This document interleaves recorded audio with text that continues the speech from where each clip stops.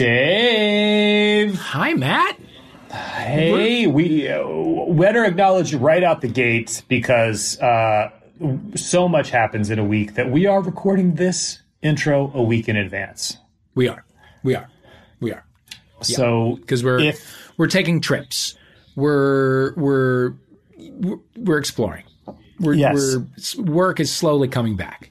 Our beloved Renee and her iconic dog Tugboat are off for an adventure in Oregon. Much needed and super well deserved getaway. Yep. So here we are, and we just acknowledge that because if you're listening to this, wondering like why aren't they talking about the fact that I don't know, like a public figure died of COVID or something? I don't know. I'm just pulling things out of my ass. It could listen. It could happen. Yeah. Prayers work. Yeah, so we are fully not correct. Like we're filming it, 7 days before it'll come out. I don't know I have no feel for the shape and the texture of the world that this episode will drop into. Everything is so fluid and fucking wild. So who knows? If you've had a terrible week, if something awful and traumatic happened, we don't know about it yet. So I hope I hope this transmission from the world of a week ago will be comforting to you. That's right. I gotta say, Matt, I'm just gonna point this out. In lockdown, we have both become chains outside the t-shirt boys. Oh, 100%. I mean, I have, yes. I've been leaning into the chain identity. Yeah. Since January. Okay. Shout out to the 10 Jewelry. They're back in business. Follow them on Instagram. Great. And I am so thrilled because I will say that when I got this and wasn't sure if I could pull it off, you were very supportive, but you said, what I do know is that I will never be able to pull one off. And look at you now. Well, it's on me. I don't know if I'm pulling it off, but I am wearing it and I enjoy it. I like it. I like it now. I'm a chain boy and I love it. I love it. I'm chain boy. Hear me roar. Helen Reddy, rest in peace. I mean, people are going to go bananas when they finally get a look at you with this outside the shirt chain look. When I can reemerge into the world. I did sort of reemerge last weekend and saw some live theater for the first time since all of this happened. Yes. What the hell are you talking about? Went to some drive-up live theater. It was a show called 5711 Avalon. I'm pretty sure that's the title. And it opens... I think it opens this weekend, or the weekend that this will drop. It's the Slauson Theater Company, which incidentally contains Shia LaBeouf, right? So it's like a theater company, and they it was. I got a press release that Shia LaBeouf directed this show, and do I want to go see it, and then maybe interview him and whatever. And I was like, sure. And then immediately the PR company was like, it was directed by all of them. They all directed it. So clearly Shia called in a rage for being like singled out because he probably, he's going through the thing where he hates that and he's trying to get back to his roots in theater and whatever. Yeah. So it is set at a COVID testing facility. It's a day in the life of a COVID testing facility that is being profiled on the news. So you drive in and you back into a thing. And by the way, it was an 8:00 show. We showed up at like 5 to 8 and everything was closed up. And I was like, hi, I'm here for the show. And they were like, we're about to start. And I was like, yes, that's why I'm here. Sure. I am here to see the thing that you are about to start. So can I? And it was like, everyone made a huge big deal out of it. I don't know if I was supposed to have been there early. I never got anything to that effect. So showed up at 7:55 for an 8:00 show. I think that's fine. Whatever. More than fine. People are tense. So there was a space left for us. We went in, backed in. You then tune into an FM channel, and then the show starts, and it's all around you, and it's it's a COVID testing facility that the news is there to cover. So sometimes the action is happening in front of you, and you're hearing it on the radio, and then if they go around to another corner, or if they're in a tent or whatever, they're being followed by a camera person. So the what is happening is projected onto walls or screens or whatever all around you. So it's just little vignettes. It's essentially COVID Tony and Tina's wedding, but you don't have to participate. You're just there. I'm in. So it's honestly, I mean, the everyone's in PPE with masks. You can't, you only see the faces of the people who are driving through to be tested, and it's little slices of life passing through and all that. And of course, there's a Karen who won't wear a mask, and there's all of the predictable stuff. But it was just good to see live theater again. And see some people who are just we are dying this is killing us not to perform. We got to put a show together. I didn't come away knowing a single character's name. I couldn't tell you about the plot. I will, spoiler alert, tell you that the last 10 minutes are fully an interpretive dance performance. Wow. But it was great. It was so nice just to see theater, and it's happening now. And I know I've spoiled the ending, but if you're in Los Angeles, you got to go check it out. You know what? I will think about checking it out. Mm-hmm. But speaking of theater, we have such a dynamic duo. Another double feature. This is a very special episode where we are highlighting two revered casting directors. We're always talking to actors and performers, and there's something really fascinating about talking to some of the people who have helped discover those actors and performers. Yeah, they've made stars. They have made stars. And they just put everyone into the shows that we love and create the worlds that we have come to know. Jeff Greenberg is a casting director for Frasier, for Cheers. You will hear some great stuff about Cheers. For the movie Top Gun, which we didn't get into, and I could kick myself. Modern Family. He has won an Emmy for his casting work. And by the way, I do have to say that in my time as an actor, Jeff Greenberg, one of the only people who ever brought me into his office more than once. So kind. I never got a part there, but he tried. He tried his darndest. Also, my friend, not to brag, David Rappaport is here, and he is casting director for Gossip Girl, Riverdale, The Flash, all of the CW superhero shows. World. Yes. And he's just a dreamboat, and we had so much fun talking to both of them. Yeah. They have such interesting stories, and there's just a real lot to get into. I think you're going to love it. Before we get to that, we should share, we have another 5-star review. They are flying in as though we were begging for them, which of course we were. Yeah. Gay Timothy says, just discovered and love this pod. He went over a little bit. They do keep you to a pretty strict character limit. It seems like Gay Timothy went over, as a Gay Timothy will. Sure. But he did give us 5 stars, and he said, I am overjoyed that I found this podcast. I'm currently catching up on the episodes while listening as the newer ones are released. It is so 4-0s. Nice to hear a gay podcast that has some real substance and less vapid foolery. Please keep it coming, and everyone out there should turn all their friends, gay and otherwise, on to this show. Gay Timothy. Thank you. Gay Timothy, thank you. We love you. And by the way, we have sort of wrapped up the season of Meet Cutes. We've been soliciting your Meet Cute stories. And adorable. Now we want to try something else. A listener segment in the intro. Send us your ideas. What's what's like a runner you'd love to hear us do? Yeah. We've done people's first times. We've done people's Meet Cutes. We haven't done their comings out. We haven't done their, first crushes. We haven't, there's a lot left undone. If we're building a listener community here. So if you want to know some intimate stuff about your fellow listeners, let us know specifically what you would like to hear, and we will activate that segment in coming episodes. We will. You can tweet us at HomophiliaPod. Yeah. And without further ado, we have to get to these guests. We have they are star makers and stars in their own right. The one and only Jeff Greenberg, followed by the one and only David Rappaport.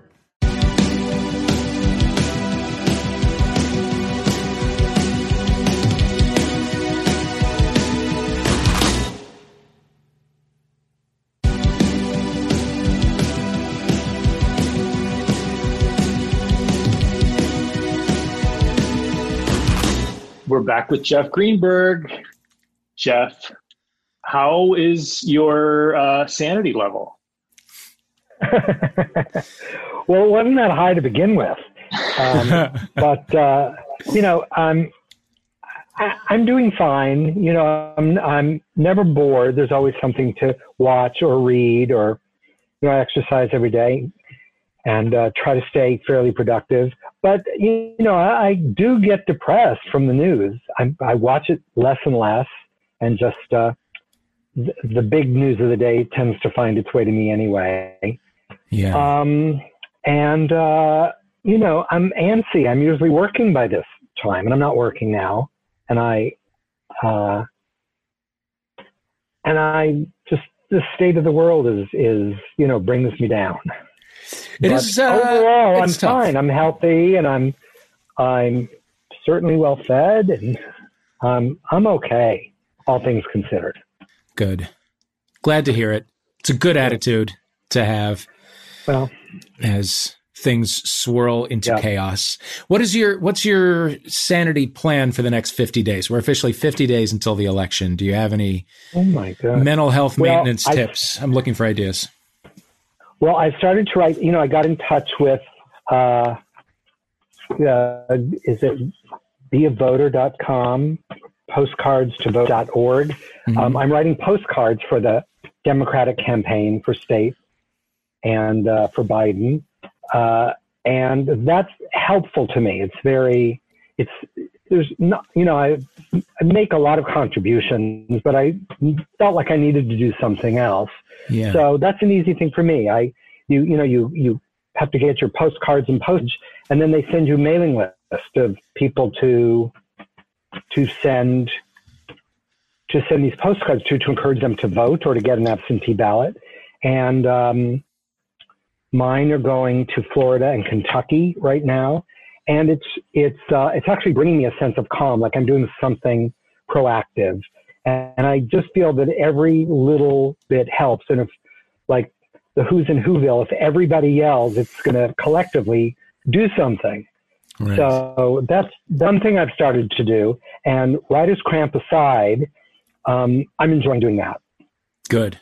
And the rest, I'm just trying to enjoy my home and my life, and do my best to stay positive.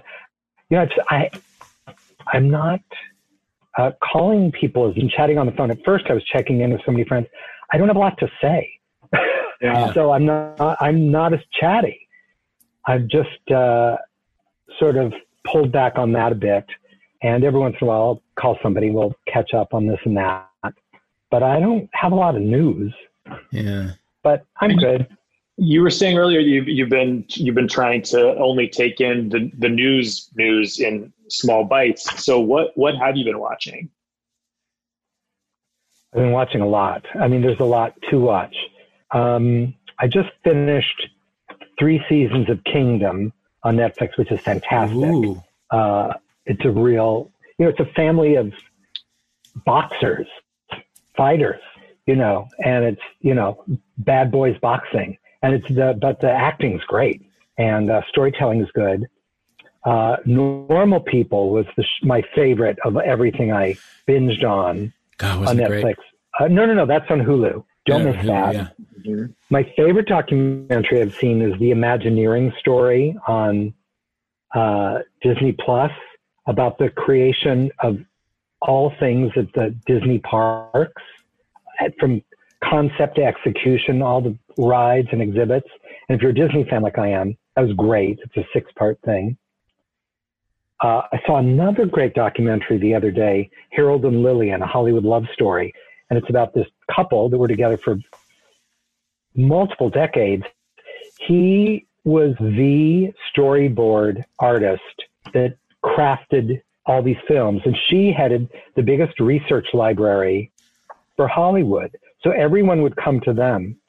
I mean, and they show, when he was storyboarding The Birds for Hitchcock, they showed, he reads the script and comes up with the visions, and then they really take what he's done, and they were showing the scenes in the movie with his storyboards, the art director gets credit for it. The director gets credit for it, but it was his vision that created these monumental images in hundreds and hundreds of films.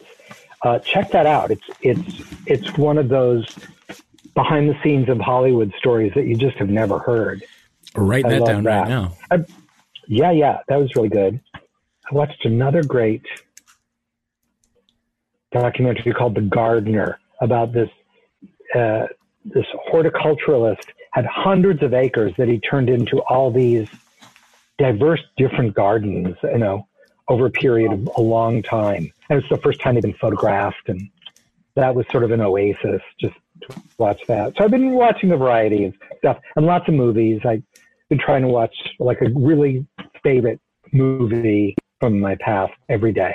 Okay. So I've been watching some good things there. Yeah. So what's on the list? Give us the Jeff Greenberg top 5 or top 10 or whatever. The ones I watched recently that I loved, Postcards from the Edge, Good Will Hunting, All of Me, League of Their Own, Talented Mr. Ripley, Waiting for Guffman, Broadcast News. Every one of those movies were great. And I'm not one to see a movie a second time. I usually see it in the theaters and I don't watch them again. But now I have the opportunity and I'm loving doing it. My list is very long of things to still see. Yeah. I watched The Firm, which is great. Ooh. I could watch Waiting for Guffman nightly. Truly. I get it. It's genius. It's brilliant. Last time I watched, the thing that stuck out was Catherine O'Hara drunk in a Chinese restaurant. The level of sweat on her is exactly perfect. It's such an embarrassing wine drunk. Oh, magnificent. No one has ever played drunk better than that scene. It's just so good. Delicious. No. So Jeff, you started out as an actor, right? Yeah, I was an actor for about 10 years out of college here in Los Angeles. And so I'd love to know a little bit about what your acting days were like and what your, sort of moment of transition to casting was. Well, I always struggled. I never had a good agent. I got to bits and pieces of jobs and would get a few commercials, or I had a few lines on one day at a time, which got cut. And I really struggled. I had a lot of jobs, in retail and the restaurants and hotels, and I always had something. But I did a lot of theater, and the best jobs I had, I was in the sit-down company of Annie at the Shubert Theater here, and I did a national tour of Whose Life's It Anyway? And I did this Jules Feiffer play which is now the Geffen Playhouse, was the Westwood Playhouse, called Hold Me. And I did that in a couple other cities. And I did a lot of dinner theater and summer stock, but I only just got by. I really just barely got by, which is why I always had to have a job too. But I always kept studying and loved the struggle of it. When I was 22, I knew I would live on a shoestring. That was part of it. But by the time I was 32, it wasn't as delightful. And I had a friend in casting named Linda Francis, and I got to know her. I had a great job for a while at the Mark Taper Forum. I was like their extra person. I worked in their casting office when they got really busy, but I also worked in audience development and the publicity department, and I'd be a PA for this production and a house manager for this. I did that for a few years, which was awesome. It was minimum wage, but it was in the theater, and I learned a lot. And I loved working in the casting office. And this casting director, Linda, went off on her own. She was casting movies. And I got a call from her one night saying, I just got a movie. My usual assistant isn't available. Would you like to be my assistant on this movie? Well, at the time I was working at Jane Fonda's Workout. Jane Fonda had a aerobics empire once upon a time. And she had lots of merchandising. And Bill Paxton, rest his soul, and I sat in a room with no windows, typing labels all day for her books and records and leotards and tights and a lot of other stuff. And so I said to Linda, yes, I'm available. So the next day, I started on my first official casting job on this movie called Angel, honor student by day, Hollywood hooker by night. Who could forget? I started doing that job, and right away, I not only loved it, I got it. For some reason, I just got it. And on the first day, Linda and I were in the car, and we were just talking about the script, and we were talking about each part. And I say an actor's name, she said, "That's a great idea. That's a great idea." And for some reason, all my years of just staring at the end credits from when I'm a kid of TV shows, and I have a photographic memory for credits. I don't know why. I remember those Theater World books where the font is so small, and it's microscopic. I would read those, and somehow I would retain the names of actors. So I seemed to have a big vocabulary of actors. And I started working with her, and I just found that everything I learned in acting, I was able to apply to casting, how to work on the text, how to break down the script, how to talk to actors, how to read with actors, how to communicate with directors. And I learned the other stuff. I learned the contract stuff. And for some reason, I was just born to it. And all of those years as an actor, and I never wanted to do anything else, not for 1 second of my life since I was very young. The big picture, I saw it was all up to get into casting.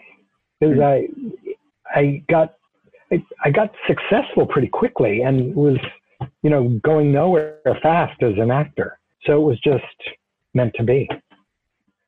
It's so funny. I feel like we've had parallel lives in a way, because in my 10 years of I'm in my 20s, I'm struggling, I'm trying to be an actor, I'm kicking around town.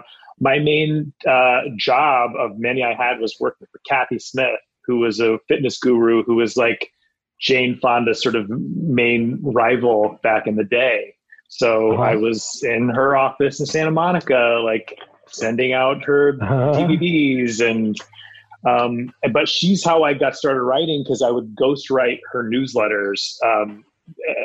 So I'd write these newsletters that were for middle-aged women about like moving through menopause. And she was like, "You could do this." I was like, "Do what? Right? Pretend to be you?" And she was like, "No, I think you could." So she was sort of like my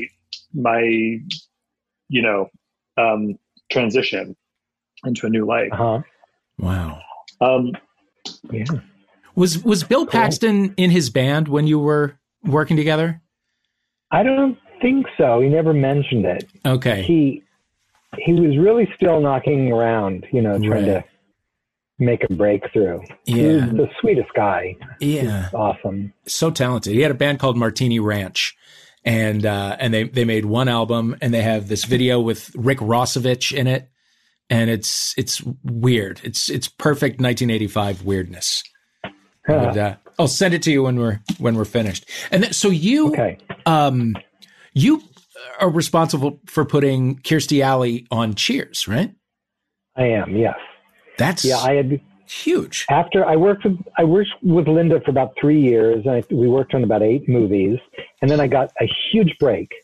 They were replacing the casting director on Cheers after the 4th season. And friends of mine were producing the show now, and they called me in to meet the creators of Cheers, Glenn West Charles and Jim Burrows. And I didn't really even have a casting resume, but they were letting go the casting director because they were bringing in too many familiar television faces from commercials and other shows, and they wanted fresh. And in our meeting, all we did was talk about theater and, actors we liked in the theater. And for some reason, I got that job. I mean, in Hollywood, one always dreams of the big break. I really got one. I think most people get a lot of little breaks. I got a huge break. That was my first job I own. I never cast television. Wow. And so it was intimidating, but I dove in. And it was like Alice through the looking glass. I mean, I was all of a sudden in this magical world that I always aspired to be in as an actor. I got in through a different door, and it was as wonderful as I suspected. And then only about a month or two into the job, Shelley Long announced that she wasn't coming back at the end of the 5th season. And so they said, you know, we'll have to find a replacement. So I started working on that sort of right away. And I had just seen Kirsty play Maggie in Cat on the Hot Tin Roof at the Taper, directed by Jose Quintero. Wow. And she was sizzling hot, and she brought enormous humor to that part, more than I had ever seen. I knew that play really well. And they said for Shelley's replacement, they wanted someone diametrically opposed. They wanted someone dark, sultry, everything Diane Chambers wasn't, you know. And I mean, it seemed to be, it was Kirsty in my head. Well, it took about 5 months to make that happen. I brought her in right away, and it was very secretive. They didn't want Shelley to know we were already replacing her because they thought that would really put her off. So we did everything very secret. My own assistant didn't know what we were doing. Wow. So we set up an audition for Kirsty to come in on the weekend on a Saturday with Ted Danson and Rhea Perlman on our sound stage. And they did some scenes that they had written, and they really liked her, and they loved her quality. And they said, yeah, let's have it be Kirsty. Well, when we told the network, they said, well, is she funny? And they went, we think she is, but we didn't put her on tape. We didn't film it. They didn't want to. And so they said, well, we can't rely on that. So we would like for you to see other people as well. And so for the next many months, that's what we did. And we saw a lot of great ladies. We saw Sharon Stone and Kim Cattrall and Marg Helgenberger and Camp and hundreds of others. And they always said, yeah, but they're not Kirsty. They're not Kirsty. Finally, after all of those months, Brandon Tartikoff said, well, if I can't trust Glennon, Les Charles, and Jim Burrows by now, then I'm not a very good head of a network. So if you believe in Kirsty, so do I. So they said yes. Then, because there was no one really in competition, her agent held all the cards. It was a very hard deal to make, and it took over a month to do. And so when it was finally done, it was a miracle to me, because I'm still learning the ropes. And so Kirsty started on the show at the beginning of the 6th season, and she was fine. She wasn't great. She wasn't bad. She was fine. She did what she was supposed to do. She was supposed to be an ice queen, and she could do all that. But it wasn't really popping until one day in rehearsal, I don't know, about 6 episodes in, she goes from the bar into her office, and in opening, she couldn't get the door open. And Kirsty got really frustrated, and it was hilarious. It was unintentional, and they went, aha, it's the ice queen who's a mess underneath. They saw in those couple of moments, and they immediately started writing to that in that very episode, and it changed everything. And all of a sudden, they got what the character was, and the dichotomy of who Rebecca Howe was. And it was, I mean, I've worked with so many producers over the years. Some of them know how to develop a character, how to develop a show and relationships. They were experts at that. And once that was cemented in, the whole show, it like had a rebirth. And Cheers, which was already a huge hit, it won the Emmy for Best Comedy, and it was a #1 hit. It was actually number 10 after Cosby on the same night, must-see TV. The show got bigger than ever. And it had started to flatten it a little. It came way back again and sort of stayed that way for the rest of the run. And it was because of the new energy that Kirsty brought to it. So, you know, they were very happy that I fell on my sword for her. And it by casting her, that led to other opportunities for me. And for her too, because as soon as you said Ice Oh my Queen was God. a mess underneath, I'm like, oh, that's who she ended up playing in a version of over and over again after Cheers. Yeah, yeah. So she sort of found herself more with that close film. to who she is. She's a self-admitted neurotic person. She's so fun, and she brought a sense of fun to the stage that wasn't there before. Shelley, who was excellent in the part, she wasn't a lot of fun to be around. You know, Kirsty was the center of the party. Mm-hmm. And Rhea finally had a girlfriend she could hang out with. And, you know, Kirsty was also one of the boys. It was just, she brought it all together. And it trickled down from there to the whole staff and crew and all. It was a blast. And I was on the show for the last 7 seasons. And you got to bring Roger Rees into the family. Like, that's not, you would totally not make that connection, but he was perfect. He was perfect. Once again, the theater. I went to see him in a Stop and Play that was at the Huntington Hartford Theater with Judy Davis. And he was great. And they were casting this part of Robin Colcord. So I made a call and he wanted to come in. And it was a blistering hot day. But he came very English, buttoned up, wool suit, coat and tie. And he, you know, gave him a hard time. He said, because we're probably wearing shorts and T-shirts. It was that hot. And he said, this character would not be wearing shorts and T-shirts for a meeting. Yeah. Anyway, he was his charming, wonderful self. I stayed friends with him all those years since. It was a real loss a couple of years ago when he passed. Yeah. He was one of the greatest human beings ever. Besides being a magnificent actor, he was really an awesome guy. So what's going through your mind when in between, putting all of your chips behind Kirstie Alley and it really clicking?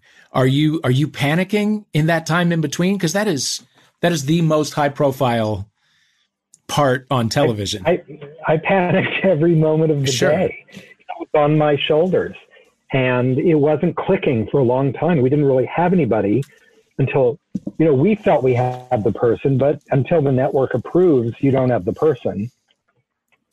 Right. And you just do, you know, I learned a lot then. You just keep doing due diligence. You do everything you can do. You keep looking under every rock. You keep moving forward. You get creative. You just keep at it. And by the time it's time to have someone play the part, there's someone to play the part. Right. And what's happening, and at this stage of your life, what's happening in your love life? Are you out? What does dating look like for you? Well, I was, you know, when I was an actor, I wasn't really out in the industry, although I was to my friends. And I was always very uncomfortable in auditions when it was, you know, a decidedly straight role or something. It didn't feel like a good fit, but I took every audition I could. Like the year before I got Cheers, I met Lars, who is now my husband. We've been together for 36 years. And I met him when I was a casting associate. And he was working at C&R Clothiers. He was an aspiring performer at the time. And we met and have been together since the night we met. It was just one of those. We met at a bar on Melrose, long gone. It was across the street from the Groundlings. It was called the One Bar. And it was had a big neon number 1 as the sign. And it was sort of a pinball machine kind of bar, sort of a local bar. It's been about 9 things since. It was then a bar called Santa Fe, when that style was very popular. It was a restaurant called Metro. It was a sports bar. It was a gem store. It was a place called the Green Room. the spotlight, The green room, I gig. recall. Maybe it's even the green room now. Lars and I, we threatened we want to put a little plaque in front. That's where I'm at. But anyway, what was interesting is when I joined Cheers, one of the executive producers, David Lee, was an out gay man, and one of the production assistants, David Reed, was an out gay man. So that was the whole gamut. And I felt an acceptance immediately because it was such a gay-friendly environment. And I really sort of, I remember just having a certain sense of relaxation that I could be myself, which I always couldn't do as an actor. And it was fantastic. And they embraced Lars. He became part of the family. It was a very inclusive group. It was a real family-friendly group, and we were treated great. And it was, and Glenn and Les and Jimmy always called Lars Lindstrom, which was Phyllis's, Cloris Leachman's invisible husband on Phyllis. Yeah. So if Jimmy saw Lars today, he'd call him Lars Lindstrom. You are in a long line of sitcom relationships with an invisible spouse named Lars. Aren't I? I really am. So that's so all of that happened at the same time. Mm-hmm. I was getting into casting and finding Lars, and I'm still in casting, and I'm still with Lars. So it's been a great ride for me, and we're not done yet. Not at all. Right. And how did your experience, having been an actor who, had the sense that being out wasn't an option for you, how did that affect the way you approached casting? Because attitudes have obviously, the culture around it has completely transformed since then. Well, it always seemed obvious to me. It wasn't about if you were gay or straight. It's about if you play gay or you play straight. I know straight actors who seem gay, and I know gay actors who seem straight. I want the best actor. And, when we were casting Modern Family, the two gay parts, Cameron and Mitchell, I just wanted the best actors. I called in every gay actor I thought could do those parts as I could. And I was particularly thrilled that we ended up with a gay and a straight man playing the two gay actors, because they were the two best actors for those parts. And we did due diligence. I mean, we saw hundreds. And I still think that's the case. I don't think, it may be an unpopular opinion to many, but I don't think you have to hire a gay actor to play a gay part. That's like saying, well, then you can't play a straight part. Then we have to cast straight actors for straight parts. I think the best actor. Now, once again, the phrase due diligence is important. I think you have to make a real concerted effort to find it in the gay community, but I don't exclusively have to be that. Okay. Make sense? Yeah. Who right now, like who are the best unsung actors? Who are you thrilled to see in the room? Oh, gosh. Are there people who are like close to their moment who you're excited about? Huh. Well, I cast a pilot that on the day that Hollywood closed down, I think it was March 13th, we had our table reading, and the pilot didn't get made. We were supposed to shoot it the next week. And the lead of that show is a stand-up named Jim Jeffries. Uh-huh. He's an Australian stand-up, very popular. It's very funny. He's really good, very much of an everyman, thick Australian accent. The pilot was fantastic.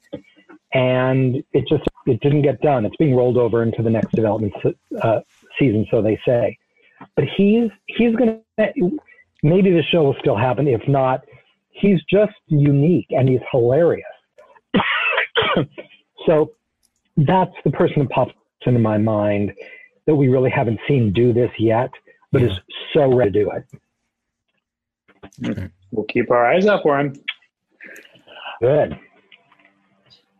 So can you just tell us a little more about your love story with Lars? You meet at the one bar on Melrose, and when does it become serious, and how did marriage, enter the picture for you guys? Well, we started dating right away, and the first week we saw each other once, next week twice, and then 3 times.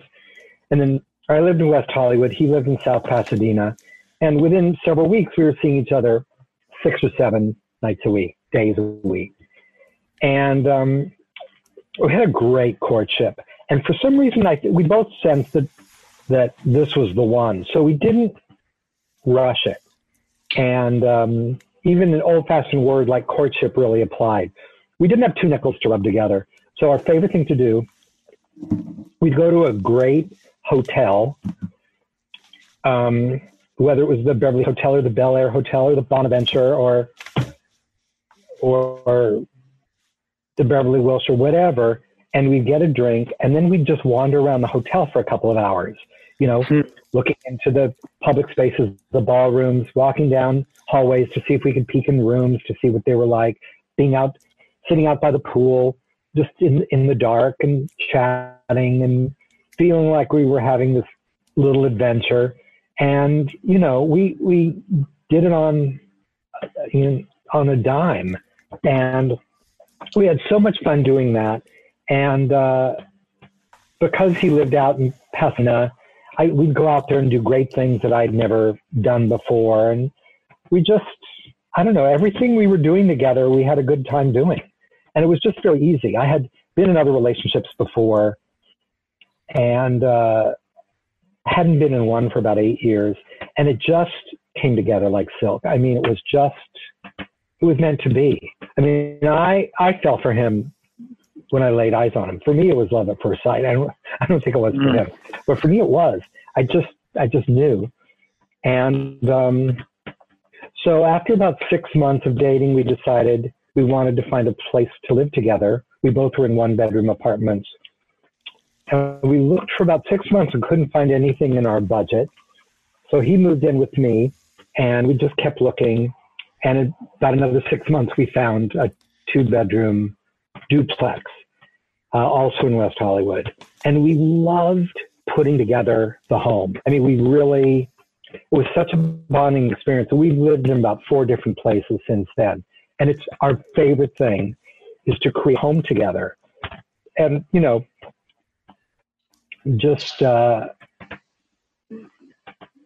just being able to collaborate on that and being able to compromise and figure it out that we both love it.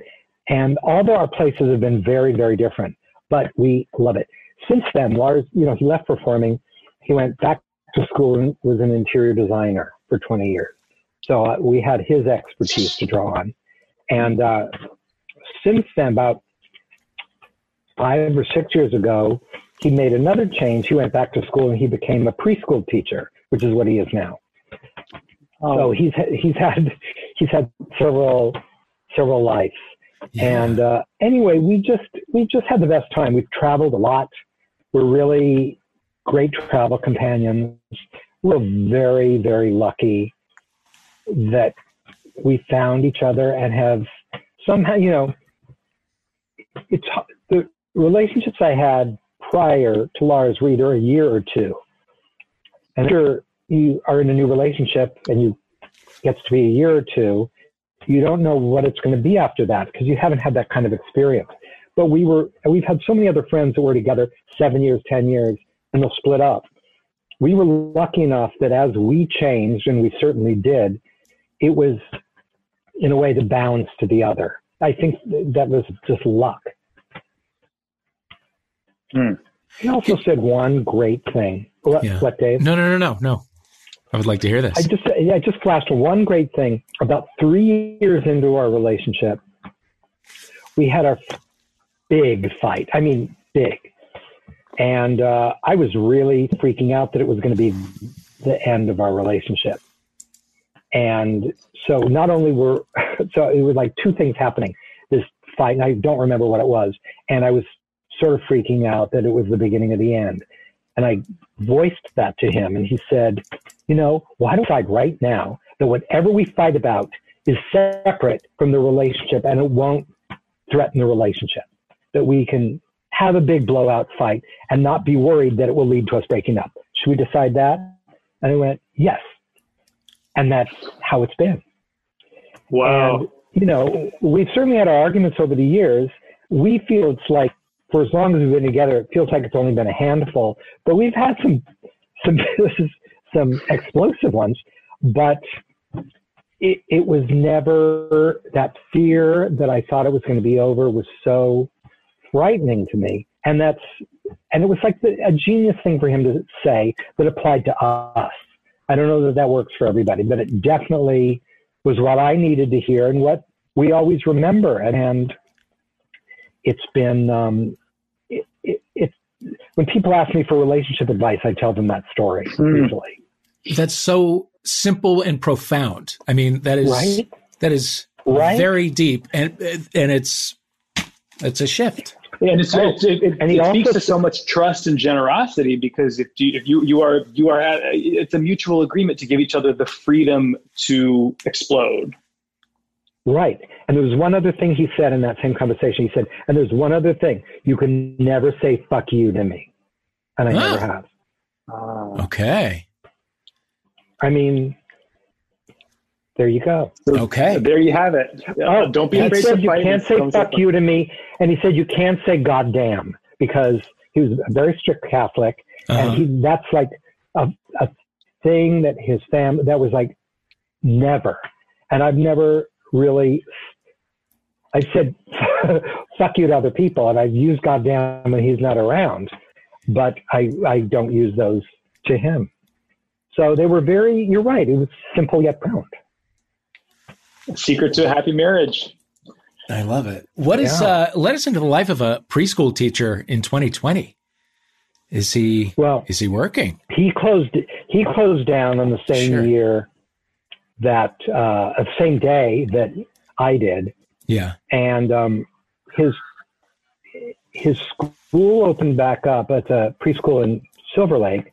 It opened back up June 1st, and his class of 16 students and 2 teachers, there were just 4 students and 1 teacher. And he was the second teacher because the other teacher had more seniority.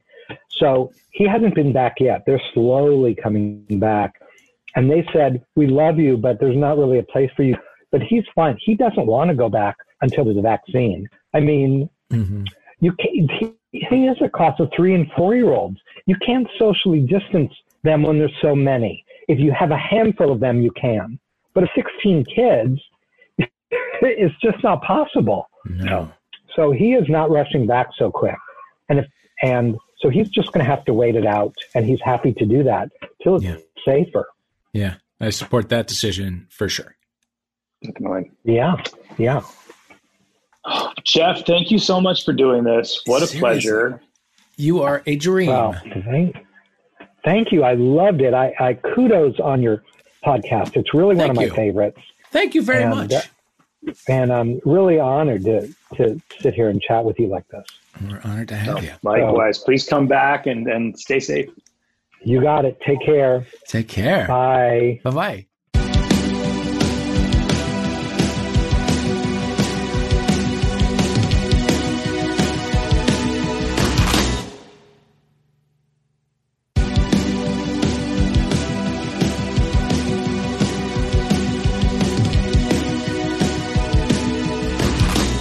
David, hello. Hello. Hi, David. You're here in town? I am here in town. I am in the Valley, and I'm breathing in this, terrible air. Yeah. But I'm doing okay. Everyone's healthy and happy so far. How about you guys?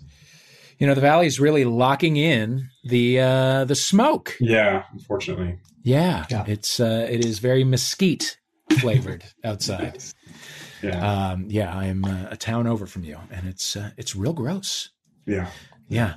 attempted to Where in bike hell? up in Griffith Park right into the cloud of smoke, which was not a great idea. I can't imagine, no. It was terrible. And we got up to the top and it was Yeah. like, is it weird that we didn't see another human being the entire time? Because usually there's loads and loads of people. yeah. But yeah, no. Nope. Been staying inside Just the us last few being days. stupid. Yeah. David, how much are you guys getting out right now? Out of the house, out of town? What's going on? At the beginning of COVID, we didn't order any food in. It was all just delivery from like Instacart, things like that. We slowly started getting out of town a little bit more. We actually took a trip to Tahiti in, I want to say, July. There was no COVID there at the time. No reported cases, at least. I think there's about 500 or so now. I could be off on the number. You had a test to get on the plane. You had a test once you got there. And we tested when we came back. And we felt pretty comfortable doing that. And then since then, we did a weekend or two in Joshua Tree and Palm Springs. But now with COVID and the air as it is, I've just been in the house the past few days. I haven't gone out at all. It's a crazy time. Crazy time. Yeah, it's not great. Yeah. We're in hell. What's a walk us through a day in your life right now? Well, today was a really terrible morning as far as mornings go, just because I think I had a terrible night of sleep, had some crazy work dreams or stress dreams, and woke up in a panic and went from, waking up straight into a Zoom session, which brings all these sort of new elements of casting to it because, we normally do this stuff in person and live and figuring out all the technology of Zoom and how to both like record it and do it properly, and then how to communicate with actors on Zoom is just a different animal.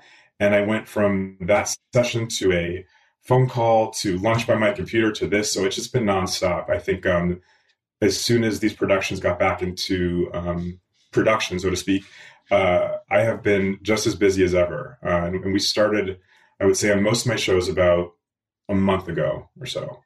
So we're up on 8 shows right now, and it's pretty wild. Jeez. Yeah, all from home. All from home. Yeah. And things are starting to shoot in Vancouver that you're working on. Yeah, we have about 6 shows in Vancouver. We have Riverdale, The Flash, Batwoman, Superman and Lois. I'm going to forget some. And then we have You starting in LA in about a month or so. So it's pretty busy. I'm hopeful, nothing shuts down, everyone stays healthy, but it's definitely, it's just a new experience doing all this and doing it remotely. It's really kind of changed the way that we work too, because, in some ways it's great. I'm able to see more actors because I'll just say yes, pretty much to everyone who wants a self-tape, and I'll watch as many tapes as I can. So I'm seeing a lot more people. But on the other hand, I'm not working directly with the actors anymore. We're not doing a lot of live readings. I'm not doing pre-readings with actors. I'm basically getting their tapes and maybe giving some notes to retape, but I'm not interacting with them. It's that's really difficult. That's one of the things I love most about my job and this process. You watch.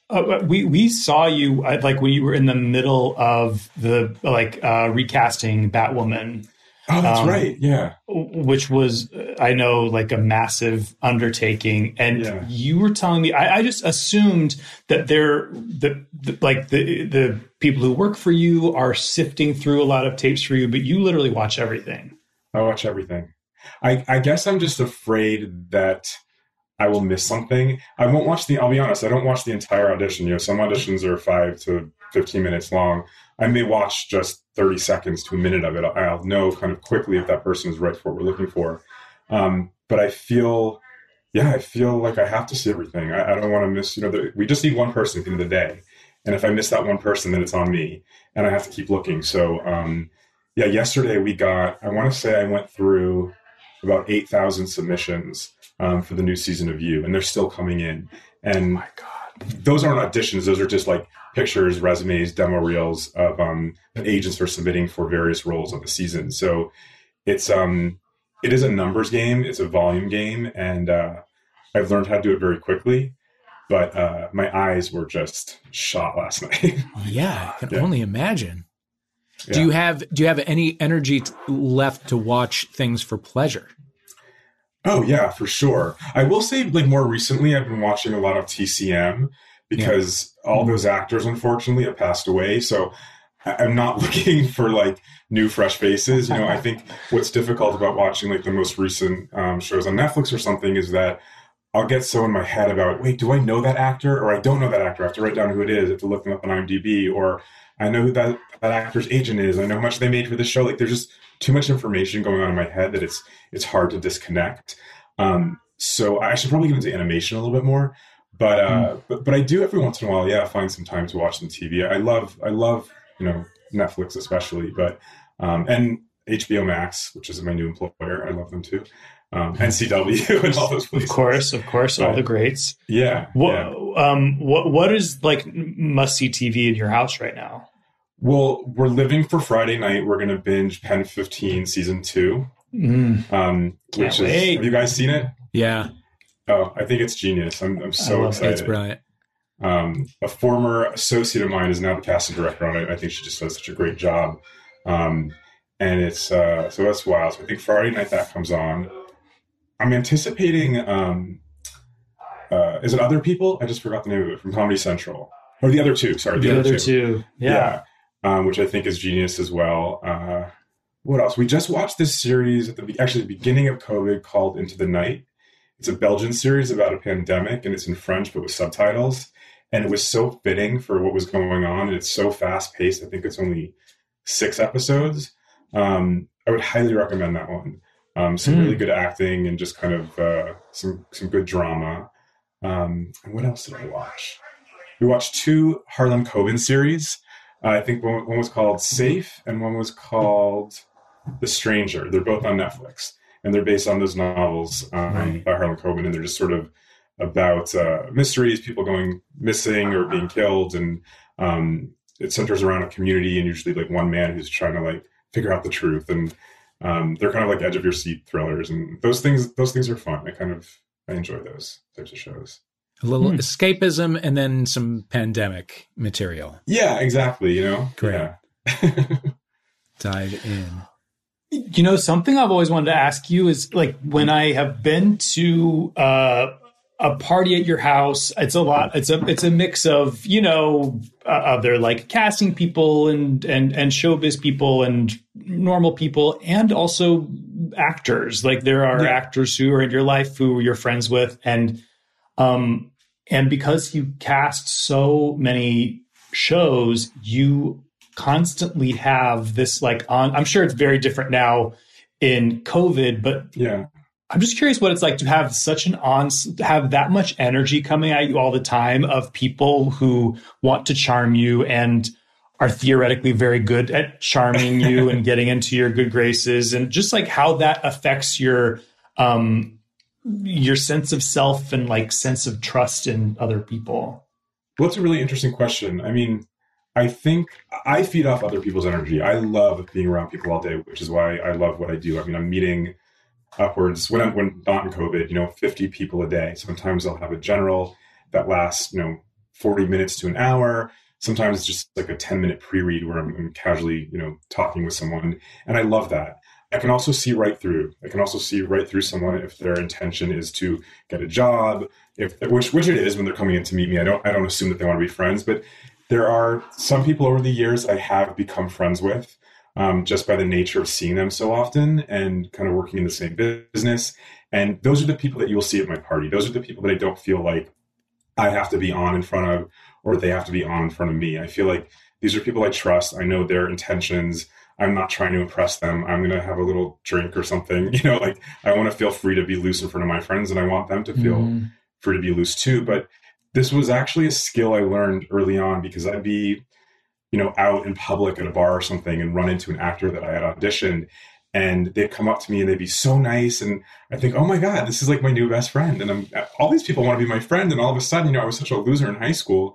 And here I am, like, everyone wants to be friends. All these beautiful people want to be friends. And it took me a while to learn, you know, some people, not every actor, certainly, but there are some people that, you know, are schmoozing and may pretend to want to be friends or play along that we're friendly just because they want something.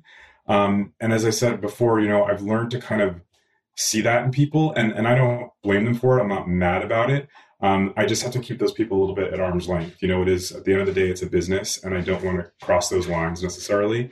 But I enjoy people's company. I enjoy, I love actors in general. I love talking to people about the business. My husband, it drives him crazy because that's all I talk about sometimes. Mm-hmm. But I do enjoy like a party with industry people because we have so much in common. And we can talk about film or TV or just people in the business that we know. So yeah.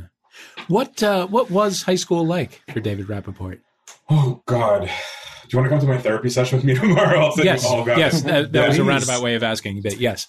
It was, to be honest, it was really difficult. I transferred from a small private Jewish day school outside Boston to a very large public high school. And I would say I really didn't talk to anybody, like literally for the first 2 years of high school. I went, did my work, came home, and didn't really make any friends till probably junior year.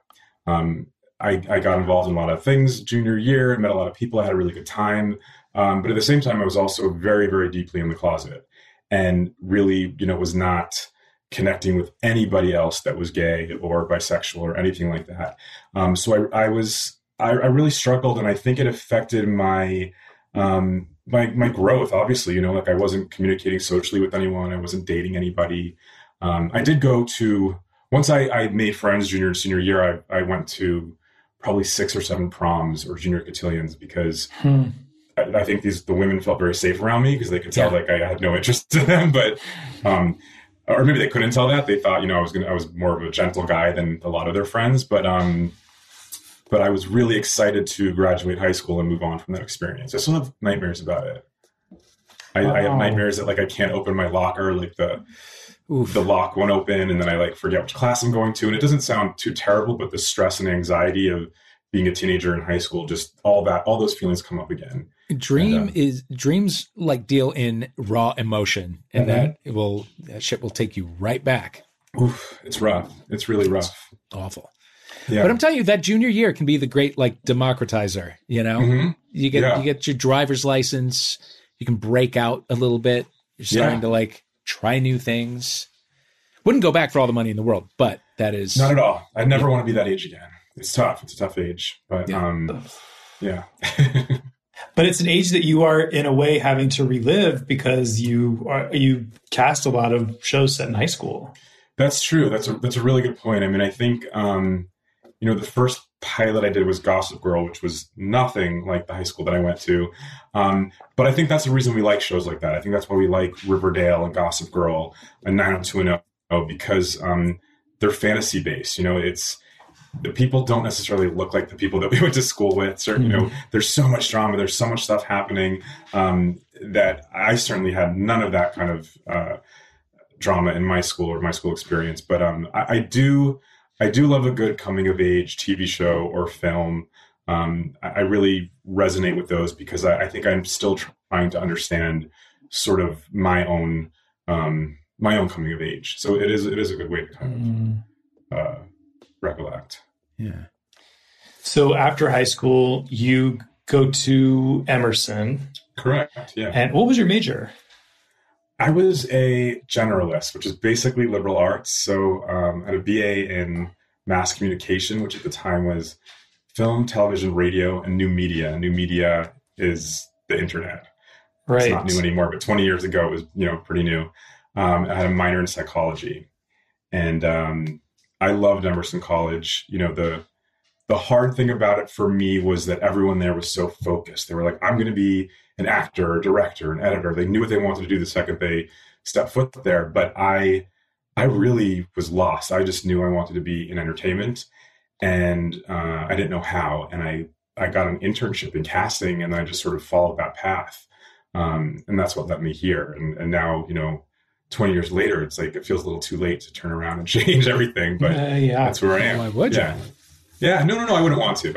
But it was just funny. I felt like, as I said, like everyone just knew in their gut, like who they were and what they wanted to do. And I really sort of feel like I fell into it.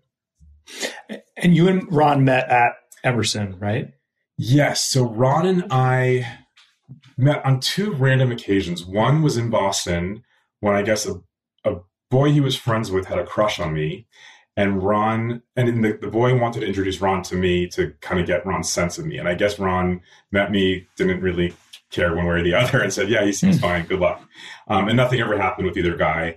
And then our last semester of college, Ron and I both moved out to Los Angeles, and we lived in the Oakwood apartments across the hall from each other. And I guess his roommate then had a crush on me as well. I was in the closet, but they must have picked up on something, I assume. And said the same thing to Ron, like, what do you think of David? And Ron said to him, don't waste your time. He's straight, like, go for someone else. And then Ron kind of, made his move. And what was his move? 20 years later. That story. Oh, boy.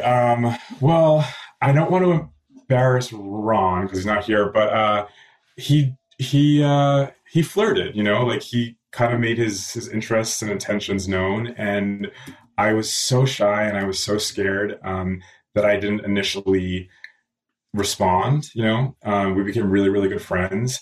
And then we went out drinking one night and the rest is history. Wow. And, my guard came down. Love at the Oakwoods. Love at the Oakwoods. Yeah. So what were you telling yourself about yourself in this time? Did you think that you were straight or were you just sublimating the whole thing? No, I knew I was gay. I was just, I was terrified. I was ashamed. I didn't see myself in culture. I didn't see myself in this world. And despite going to Emerson College, which was like a predominantly gay school, I don't want to say predominantly gay, but there were a lot of other gay classmates there. I still didn't feel like I fit in. I didn't feel comfortable. I think there was a lot of self-hatred. I grew up in a pretty conservative Jewish family who expected me, not only to marry a woman, but to be a doctor, a lawyer, or a rabbi. And I felt like I was just constantly letting people down. And I think in the back of my head, if you had asked me then, I would have denied it, but I would have said, I will likely marry a woman and have children and probably have affairs with men on the side. I thought that was going to be my way through.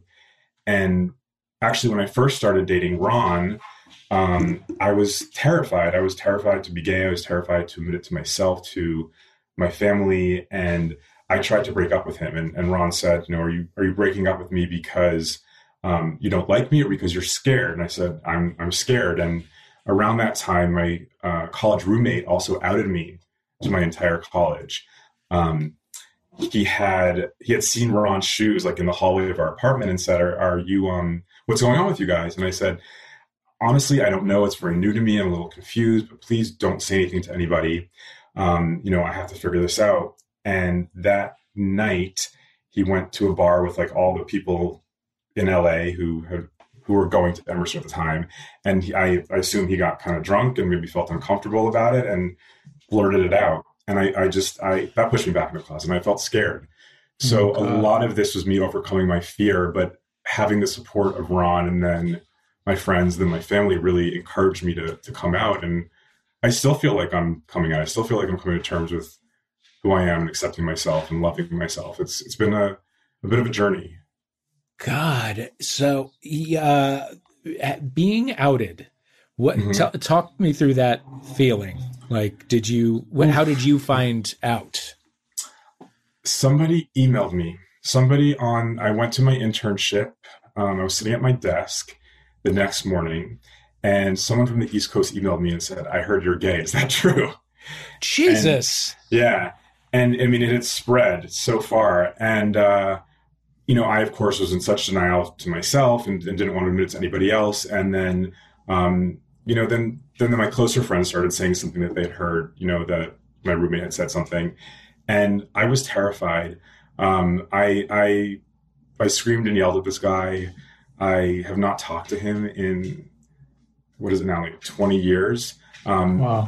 I've let go of the anger since. I'm trying to understand his point of view and understand that, he was probably confused or upset himself and didn't quite know how to articulate that. That said, I also had some other issues with him as a friend. He wasn't a great friend. And I feel like I didn't really need that energy in my life. So I'm not looking to reconcile. I'm not holding on to any anger, but I do feel like, that was a time in my life that was really difficult. I was really hurt. I was afraid of being outed. I was afraid that people would think I was a liar, that I kept things from them. And I was always, on edge that someone was going to reveal my secret.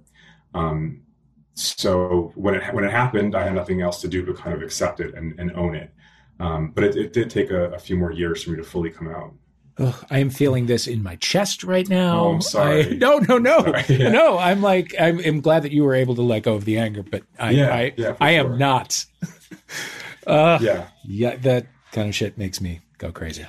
Yeah, we had an incident like that in my high school where a boy put, I want to say probably 500 flyers in all the seniors' lockers that outed this one kid.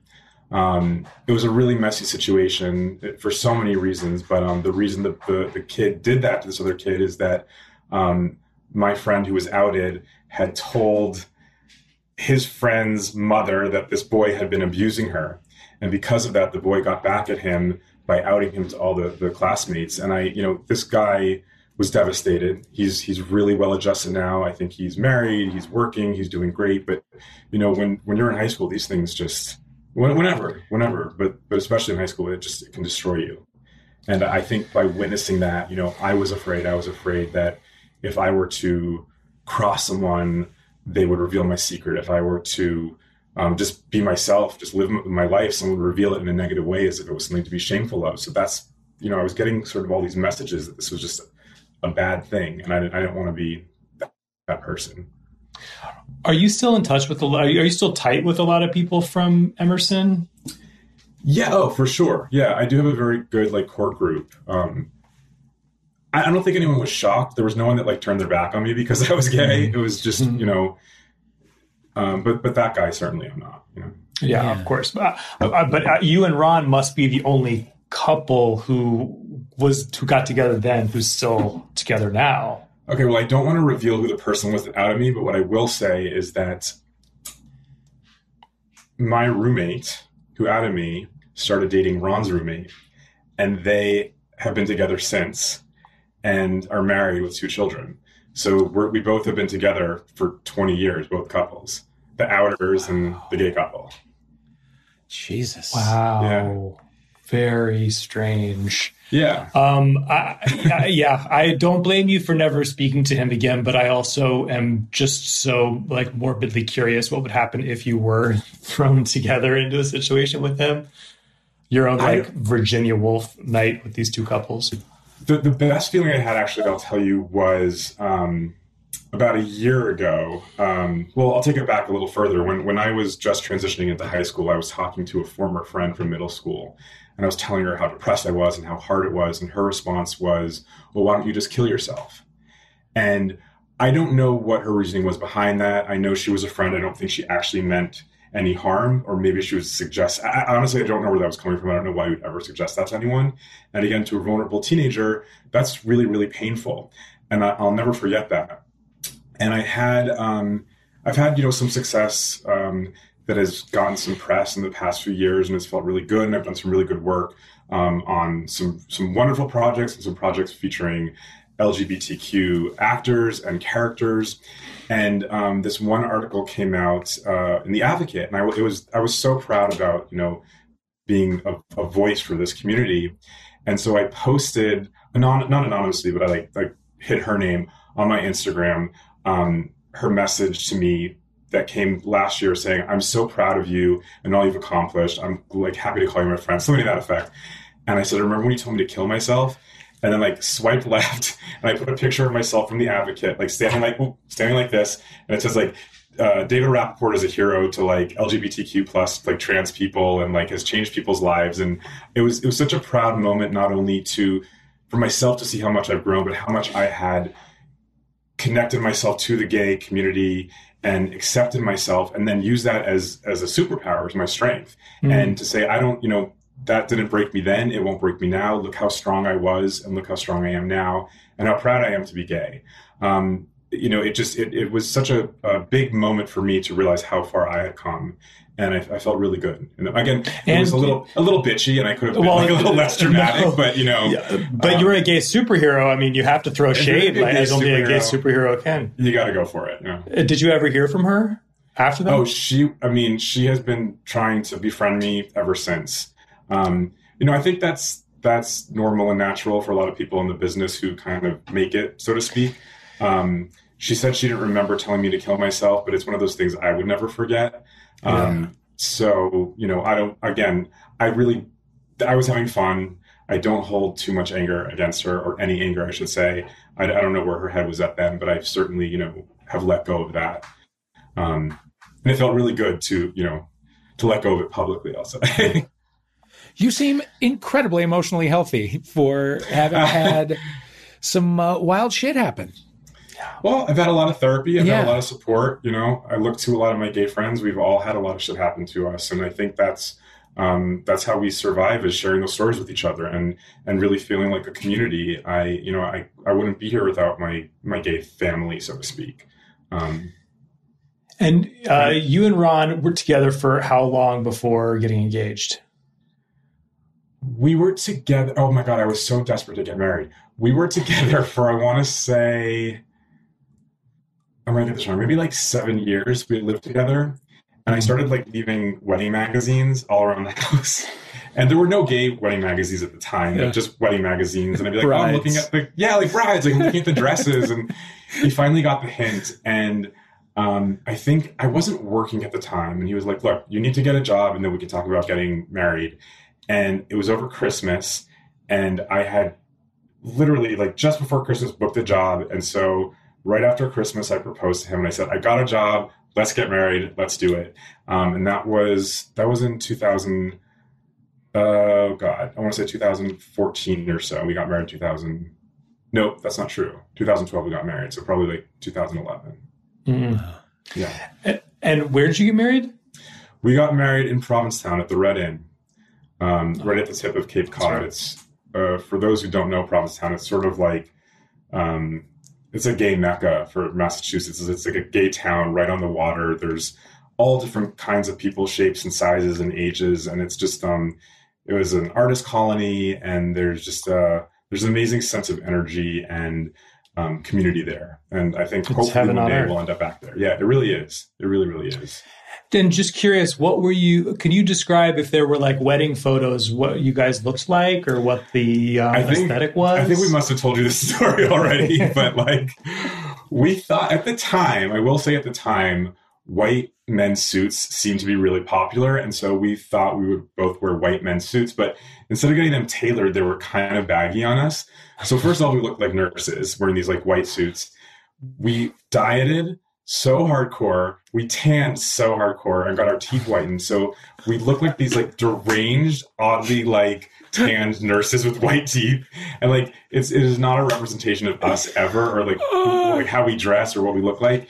And I mean, it was so bizarre. And looking back on it, like it was one of the best days of my life, obviously, but we're able to kind of laugh at it because it was a little, it was a little silly. It was a little campy. Obsessed with that image. Yeah.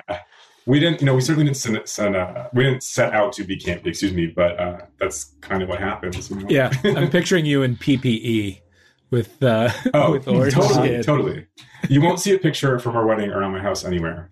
We've hit them all, but yeah. And I will see one.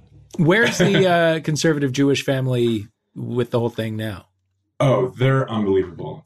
My mom surprisingly had the hardest time with it. And she didn't really see it coming for some reason. And my dad said to me when I came out, my biggest fear is that I would never truly know who you were. And I'm so glad that I do. And they have both grown in such leaps and bounds. My mom is involved in Keshet, which is a gay Jewish organization. They are so in love with Ron, like sometimes more so than me, which is totally fine. It's never, ever been an issue since. I think like I said, there was a learning curve. I came out at 25, so I had 25 years to kind of come to terms with it myself, and I still had healing to do. And I think within, a very short while, they really were just, immediately they were open to Ron and open to the idea. They just had a lot of questions, but now it's, it's not even a conversation. It's not a question. They're really, really wonderful. I feel so blessed, honestly.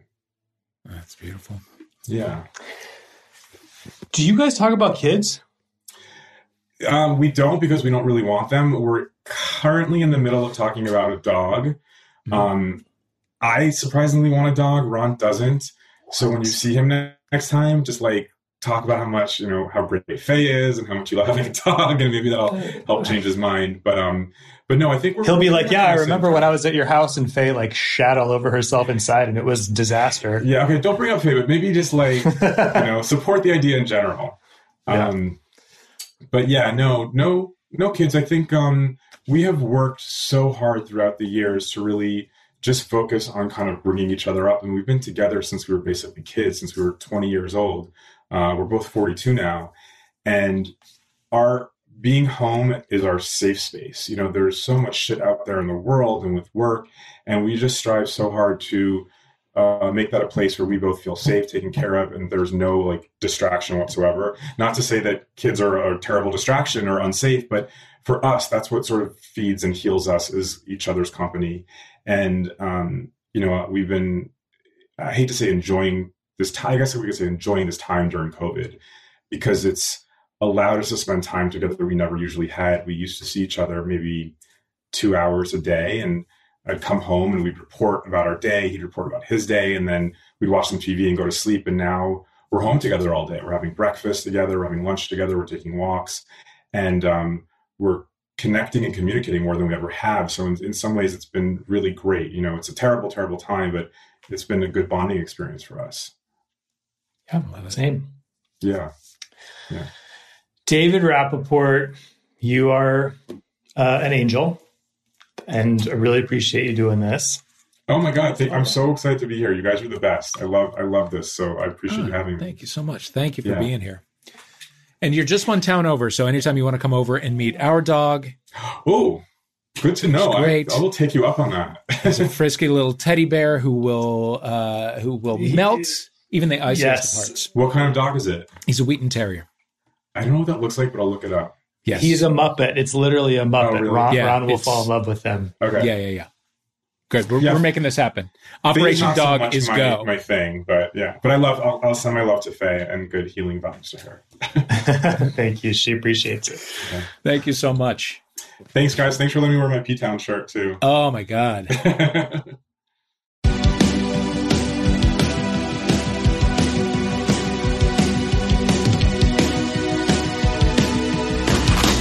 Well, Matt, we've come to the end of another episode. Dave, thank you for being here with me, giving me a reason to live. Thank you, Matt. Thank you, everybody, for listening. Thank you for reviewing us on Apple Podcasts with 5 stars only, of course. Thank you to Renee Colvert with a T, our producer. Thank you to Ryan Connor, our engineer. Thank you to everybody at Earwolf. Thank you, Ben Wise, for the music. Yes. And thank you, listener, for listening. Tell a friend. Leave a review. We love you.